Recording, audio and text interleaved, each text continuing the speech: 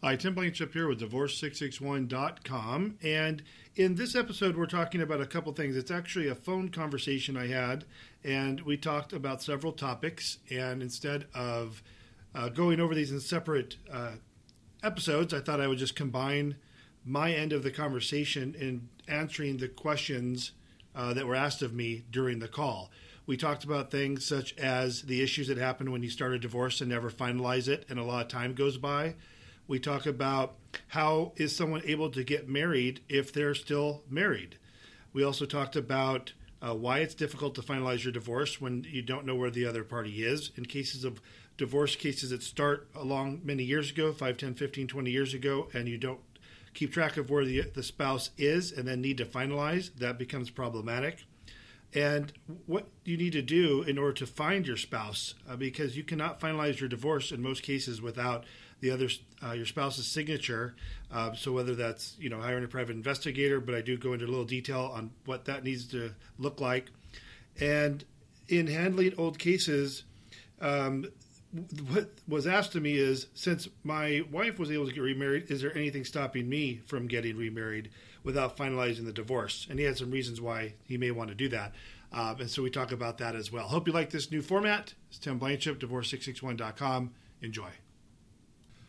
Yeah, I can see on your case file that you guys went to court a few times, perhaps, and other than that, it doesn't look like much else got done. You definitely need to turn in your final agreement, your judgment, and it doesn't look like any of the procedural forms were done either. So it looks just like a case was filed, there was a response filed, and that's about it. Yeah, so there's nothing that would really stop her from getting remarried without the divorce being finalized. Usually the way that is determined or found out is when someone's getting married through a church and they want a copy of the divorce decree to make sure that the divorce is final. But if she just went to like the county window or even in, like you said, another state, they don't do any background checks before they issue a license, a new marriage license, to see if a divorce has been finalized, and they don't even ask if they've been previously married. So that's issue one.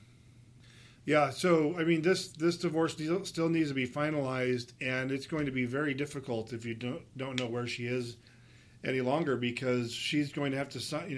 There's some paperwork she has to sign as well to finalize this.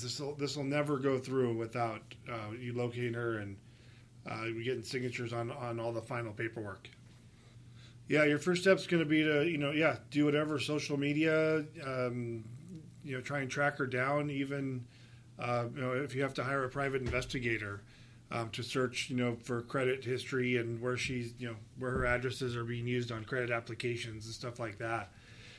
When both parties have entered the case, where a petition's filed and a response is filed, your divorce won't finalize until you guys sign a final agreement, which at this point, since the minor child is now over 18, it would just be a matter of whatever the agreement was or is, and being that it's been so long, it might just be that there's no assets and debts to divide, there's no money changing hands, and vice versa. It's your call. That's obviously a financial decision, which way you want to go. Step one, like if you called me and said, "Yeah, I know where she lives. We just need," and this happens all the time, where a long time goes in between the divorce being started and then not being finalized. We've handled some as long as old as 25 years old that they never finalized. So, if that was the case, I would just do your final paperwork. I'm sure we need to update your addresses with the court for the most part, and then do your judgment. But step one for you is going to be trying to locate her, because nothing's going to be able to happen without her signatures. You're not doing anything wrong. There's no laws you're breaking per se.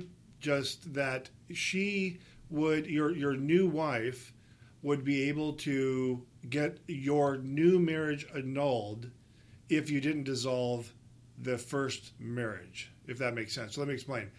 If you got married, nothing would happen. Nothing would go wrong. In fact, I've done a divorce for several people who have been already married, new kids, new everything, new life, and we had to finalize the divorce from their past one. So all that would happen was let's say you got married today and you never finalized your divorce. Your current wife would at any time be able to petition the court to annul your marriage, even 20 years down the road, say based on the fact that there's a pre-existing marriage. So that's the only downside.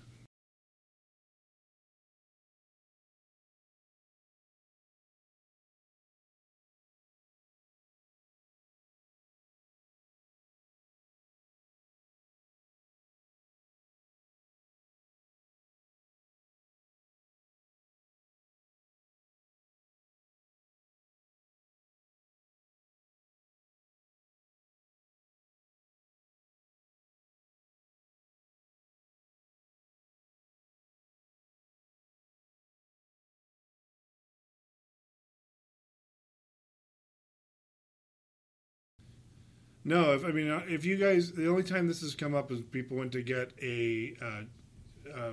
married through a church, and they've asked to see the divorce decree, and then they could locate it. Then they realize the divorce was never finalized. That's usually what comes up. But I had someone call me 2 months ago who's been married 4 times, and she's never done one divorce, and they didn't.